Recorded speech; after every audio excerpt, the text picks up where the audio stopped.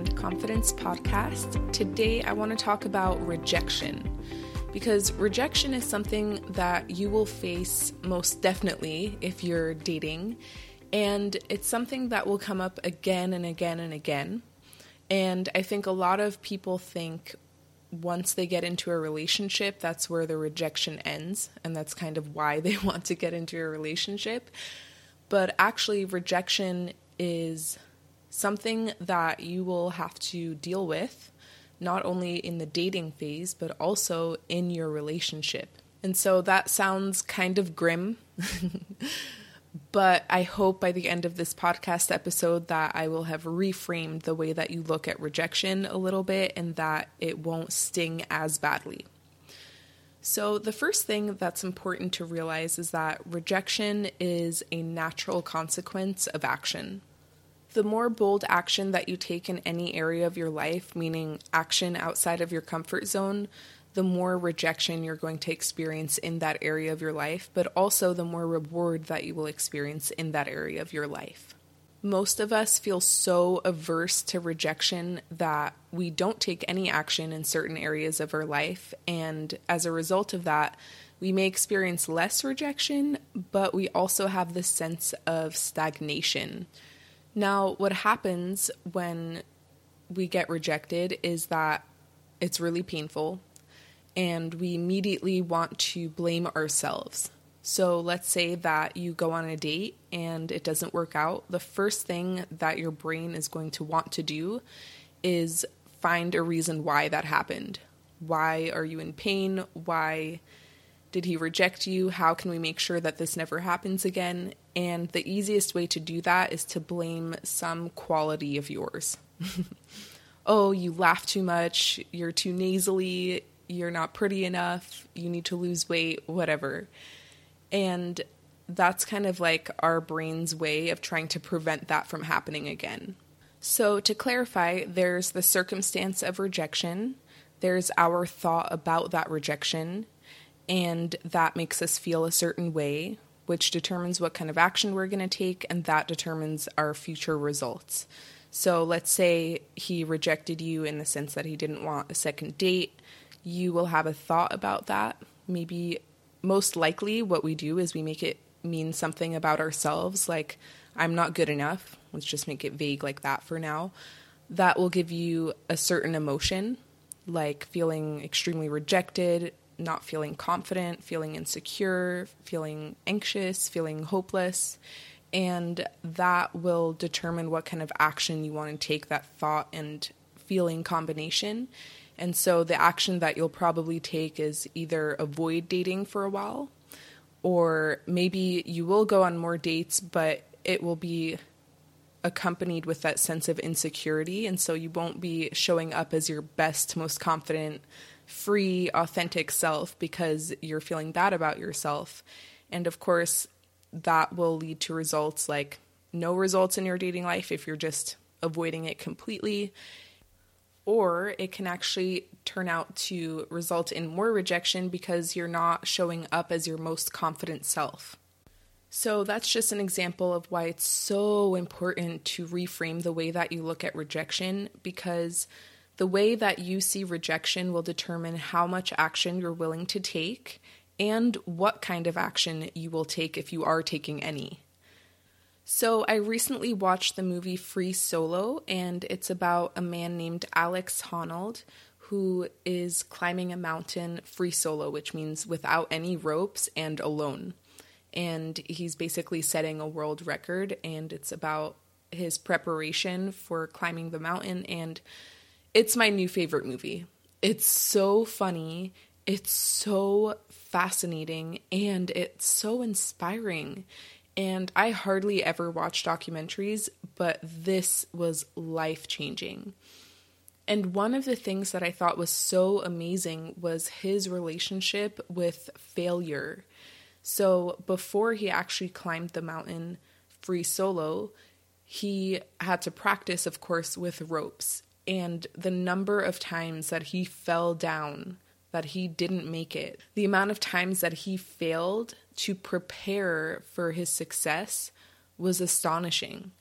And so what I really got from that movie was that failure and rejection is preparation for success if you utilize it that way. So after he was climbing and he failed and things didn't work, he would go back to his van that he lives in, and he would write down what he's going to do next time, what he has to practice, and then he would do his pull-ups, those special pull-ups that rock climbers do with like just their fingers. It's insane. But yeah, he used those failures and those rejections to learn what he had to do so that he was prepared for when he would actually climb free solo. And so how does this relate to your dating life? Well, every time that you get rejected or you fail in that way, it's really just another opportunity to learn something that will prepare you for success in the sense of maybe being in a relationship or feeling completely confident in your dating life. And another thing that was really apparent in that movie is that there are no skipping steps. You don't just get to be good at something. You don't just get success without going through the failure and the rejection first. The rejection that you're going through is not an obstacle in your path in the sense that it's something that's preventing you from succeeding. It's actually the next step to succeeding. Another thing that I like to remember is that there's nothing you can do to prevent rejection. Usually when we get rejected, we have that automatic story about what's wrong with us and why we got rejected in the first place. And what our mind wants us to do is to improve so that we don't get rejected again because it was very painful. And what I realized over time is that no amount of beauty, no amount of brains, no amount of success or money is ever a shield from rejection. I remember when I had my first boyfriend in high school, we went swimming one day and he told me that my body was normal but not perfect. And that rejection stung so bad. And so I went on a quest to make my body perfect.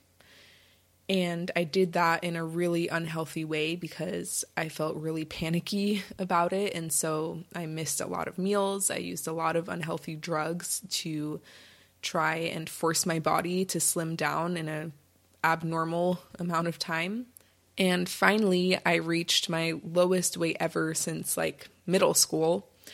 And then he called me one day and he broke up with me. That was a huge lesson for me. Not that I learned this at that time, but later on, that no amount of perfection, it doesn't even exist, first of all, but even if you manage to make yourself perfect, you can never match every single person's preferences.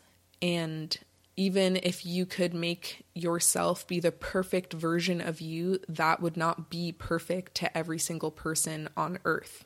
And we see this with celebrities all the time. These are people that we look up to as being perfect human beings because they're retouched in magazines, they're very successful, they're usually beautiful, and have everything that we think would be perfect.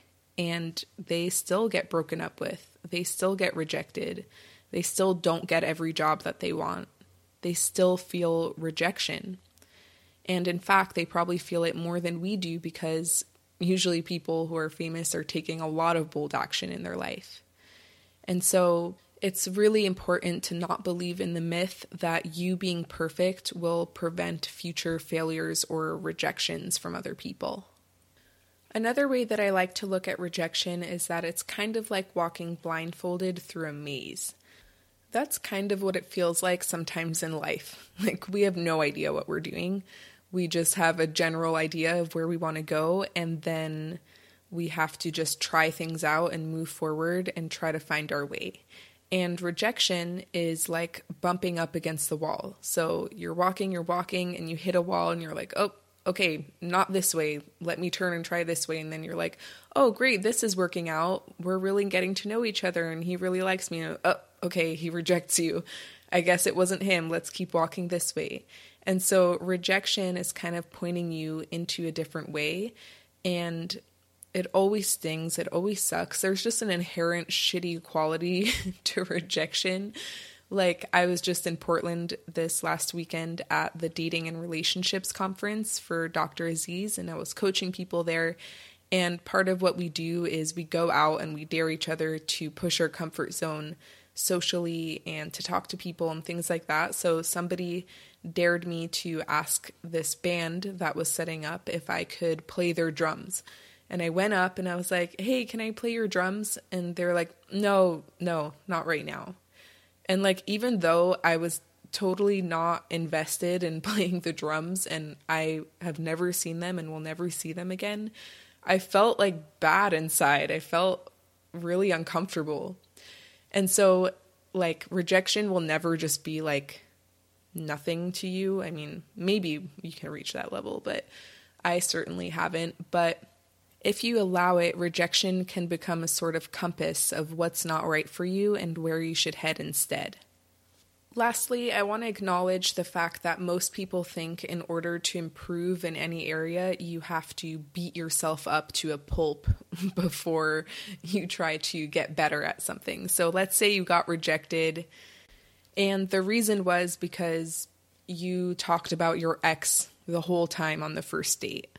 So one option is to say, well, screw that. I just want to be authentic and me and whatever, and not really change that behavior and deal with the consequences that a lot of people wouldn't really be attracted to that. Another option is to beat the crap out of yourself and tell yourself how horrible you are and you always mess things up and try to improve that way. Or you can just acknowledge that action didn't get the desired result, which was a second date, and you can just adjust your action for the next time. You don't have to be super harsh and critical in order to improve in any area of your life. All right, everybody, thank you so much for listening to my podcast today. I hope to hear from you. If you have any questions that you would like me to answer on this podcast, please send me an email or reach out to me through Facebook or Instagram, and I will create a podcast episode for you. And as always, if you do have some time, I really appreciate reviews on iTunes or Stitcher or wherever else you're listening. Thank you and have an awesome day. Bye.